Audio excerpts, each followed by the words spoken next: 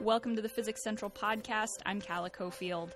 Today on the podcast, we're talking about the fictional world of Westeros from the HBO series Game of Thrones. Specifically, what's up with the weather in Westeros? It's completely unpredictable. You could chalk it up to magic, but could there be a real planet with the same unpredictable seasons?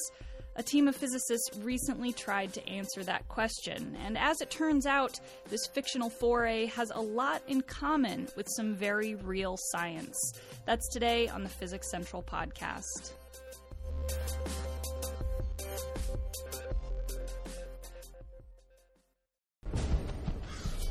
Winter's coming. Winter is coming. That's an ominous line that some of you will recognize from the HBO show Game of Thrones, or from the book series that inspired the show, A Song of Ice and Fire by George R.R. Martin. Both the show and the books take place in a fictional world, largely on the continent of Westeros. And the people who live in this realm have a rather vexing problem. The duration of the seasons is never the same, and they seem to be completely unpredictable. So winter or summer may last for a few months or for many years. Now, the reason for these odd fluctuations is never fully explained. They have largely been attributed to the magical forces that exist in this world, but to some people, magic is actually the least interesting explanation. It certainly wasn't a satisfactory answer for physicist Veselin Kostov. I'm a big fan of the books. I've read them all, and it keeps nagging me that as a scientist, I don't understand why. Why is the world like that? Now, conveniently, Kostov is in a great position to try to solve this problem. He's a graduate student in astronomy at Johns Hopkins University. So he and a few of his co-workers had the tools and the know-how to try to answer this question. What kind of astrophysical arrangement could give a planet these unpredictable seasons? Now, I should emphasize here that this project was done entirely on the side. There was no official funding that went into it. Most of the work and discussion is whenever we see each other in the corridors of the department, and we just talk for like 5 to 10 minutes. Last month, Kostov and his colleagues released a paper titled Winter is Coming. In it, he and the other authors explore a few potential hypotheses that might explain the unpredictable seasons, and 3 of those explanations caught my attention. The first starts with familiar territory. What do we already know about how seasons are created? Well, on Earth, seasons are created because the axis of our planet is tilted. This tilt means that when the northern hemisphere is angled toward the sun, the southern hemisphere is angled away. So it's summer in one hemisphere and winter in another. Now, thankfully, that axis is tilted, but it's mostly stationary. So over the course of a year, the seasons rotate in a predictable pattern, and that way everyone gets winter and everyone gets summer. But imagine what would happen if the axis were moving. Imagine that it moved so fast that over the course of a year, it kept the northern hemisphere tilted away from the sun. That would mean a very long winter. Now, over time, this might create a world like Westeros with a very irregular seasonal cycle. But in their paper, Kostov and his co-authors reject that hypothesis. My take on this is because they have a moon. And moons usually or typically stabilize the axis of the parent planet. In our case, our axis doesn't wobble because we have the moon. So I discard this. So why does a moon mean a stable axis? This is actually a somewhat a difficult question, but it has to do with the gravitational interaction between the two bodies. Basically, Kostov says the moon offers a constant and steady gravitational pull, And over time, that makes the axial movement of the planet steady and regular. And that would likely mean that the seasons would show more of a pattern. And what we're looking for is irregularity. So the wobbly axis hypothesis is out. Okay, so what's another possibility? What if you varied the distance between the planet and the parent star? Winter would take place when the planet is very far away, and summer would take place when the planet was close. Every planet actually has what's called eccentricity. Low eccentricity means the planet's orbit is nearly circular. So Earth has a low eccentricity. But a highly eccentric orbit looks like a circle that's been squished, kind of like a football. And there are planetary orbits that look like very long, thin footballs. So the parent star would not be in the middle of that football, but toward one pointy end. So at that end of the orbit, the planet might experience a fantastic summer, but at the other end, it would experience a very tough winter. The problem with this theory, once again, is its predictability. An eccentric orbit is extreme, but it is ultimately regular. Absolutely. Well, unless there is something else going on in the system. But if it's one star, one planet on a highly eccentric orbit, everything is super regular. It's like a clock. So while the winters would be very long, they would come at the same time each year and have the same duration. Okay, so we're still looking for a scenario where unpredictability is the defining factor. So Kostov and his team came up with a third hypothesis, that the planet containing Westeros is actually orbiting a double star system. So in a system like this, you have two stars that are actually orbiting each other, and they can potentially be orbiting each other very quickly, with an orbital period as short as a week or 10 days. Now throw in a planet orbiting one or both of the stars, and you have what's called a circumbinary system. To explain how a circumbinary system behaves, I'm going to introduce you to Stephen Kane, an astrophysicist at the NASA Exoplanet Science Institute. Because the stars are moving around each other, it means they're also moving towards and away from the planet. On top of that, the planet is moving towards and away the center of mass of the whole system. What this results in is enormous chaos with the temperature variations that could occur on the planet. Modeling these types of systems can lead to quite the headache for astronomers. When we're dealing with these kinds of systems where everything is moving, trying to put all that in motion and think about it, I've had moments when I've just had my head in my hands, just trying to wrap my head around it. So in the paper, Winter is Coming, Kostov and his co-authors created a model of a circumbinary system. They chose one that would show a high temperature variation.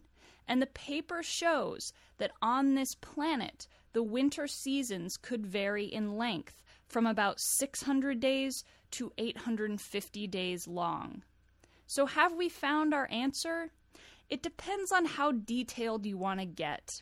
850 days is the longest winter season that the model predicts for this planet, but Westeros has enjoyed a decade-long summer, so the model may fall short in some aspects. Does that mean that Westeros' weather is beyond any possible reality? Not quite. Remember that this paper was done for fun. This wasn't a scientifically rigorous investigation. But there are people who are studying the potential habitability of exoplanets and who are finding some very bizarre systems. One such person is Stephen Kane, who you heard from just a moment ago. Earlier this year, Kane co-authored a paper that actually had a lot in common with the paper about Westeros. Kane and his colleagues modeled a number of possible circumbinary systems and then calculated the average surface temperature of each one. And then I applied that to several of the systems which, as I mentioned earlier, have been discovered by the Kepler mission. So this isn't just a theoretical exercise. This is something that we know these systems are there. We know what their orbital parameters are like. So then we can go ahead and calculate what the temperature variations would be on the surface. Now, considering his expertise in this subject, Kane took a look at the Westeros paper and weighed in. He actually offers a fourth or fifth hypothesis. So I think that it's not chaotic enough, and that it could be a situation where you have a third star. And if you had a third star in the system, that could create an extra element of chaos so that the winters just become completely unpredictable. Another possibility is that Westeros, on whatever planet it's on, is actually a moon of a giant planet. And if that's the case, then you have that extra component of the temperature variations as the moon is orbiting the giant planet, as the giant planet is orbiting the binary. So it adds this extra layer of chaos as well. So I think it's more complicated, actually, than what the authors of the paper have put there. Now, of course, the big glaring problem with the theory that Westeros is on a planet orbiting 2 or 3 stars is that people would probably notice another star in the sky. But Kostov says it's actually possible that the second star is out of view. Here he is again. An astronomer, for example, can always hide one star, and by this I mean either one of them can be, as I mentioned, very bright, and the other one can be very faint, and you don't really see the faint one, or one of them is a regular star, and the other one is, let's say, a black hole, so you don't actually even see that. My point is, you can keep playing mind games with this, and you can think of crazy and fun scenarios. A black hole influencing the orbit of Westeros could certainly explain the lack of visibility, but it would take a lot of time and effort to calculate exactly how that arrangement might work with the black hole and the star and the planet. And that's a level of detail that Kostov and his colleagues are not ready to commit to. Again, this was just for fun. And if there is a scientific explanation for Westeros' weather, it would probably be a combination of variables. Maybe it's in a circumbinary system and the planet's axis is tilted. But the point is, no system is ever truly unpredictable. They're just increasingly complex. If you create a model which has a certain complexity to it, and then you fit the data to that model and the data doesn't quite fit, maybe it's close but not quite, that may simply mean that there's an extra effect that you haven't accounted for yet. It's a question of what is that threshold beyond which a system becomes so complex that it's not impossible, but it just becomes very technically difficult for whoever's working on the problem to be able to solve it. Alas, however, the people of Westeros are not likely to have the level of mathematical prowess that would be required to unlock the pattern of the seasons. Thanks to the Kepler Space Telescope, scientists are now aware of well over 100 confirmed exoplanets and thousands of planet candidates. Kane notes that in previous years, the key objective for exoplanet astronomers was detection, just finding those exoplanets. But now, he says, the next step for the field is characterization, determining whether or not any of those planets are actually habitable.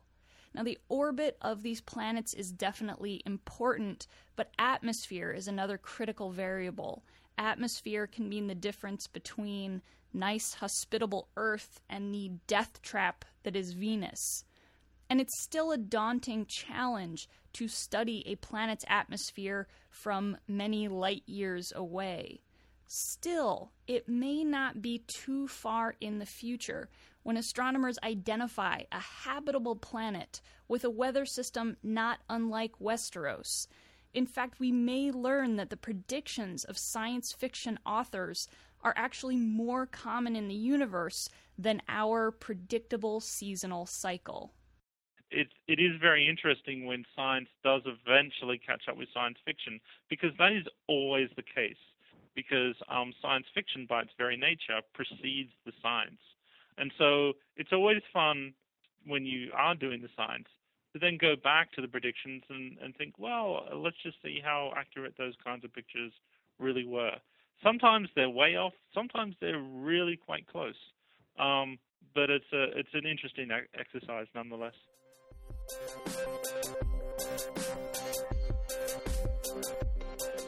Thank you again to Stephen Kane and Veselin Kostov for being on the podcast. Go to our blog, physicsbuzz.physicscentral.com, and you can see the paper, Winter is Coming. The other authors on that paper are Daniel Allen of Sunspear, Nicholas Hartman of The Vale of Erin, Scott Guzwich of Storm's End, and Justin Rogers of Casterly Rock. That's all for the Physics Central podcast. I'm Calla Cofield. As always, you can find more podcasts, our Physics Buzz blog, resources, and so much more at physicscentral.com. Tune in next week for more Physics Central.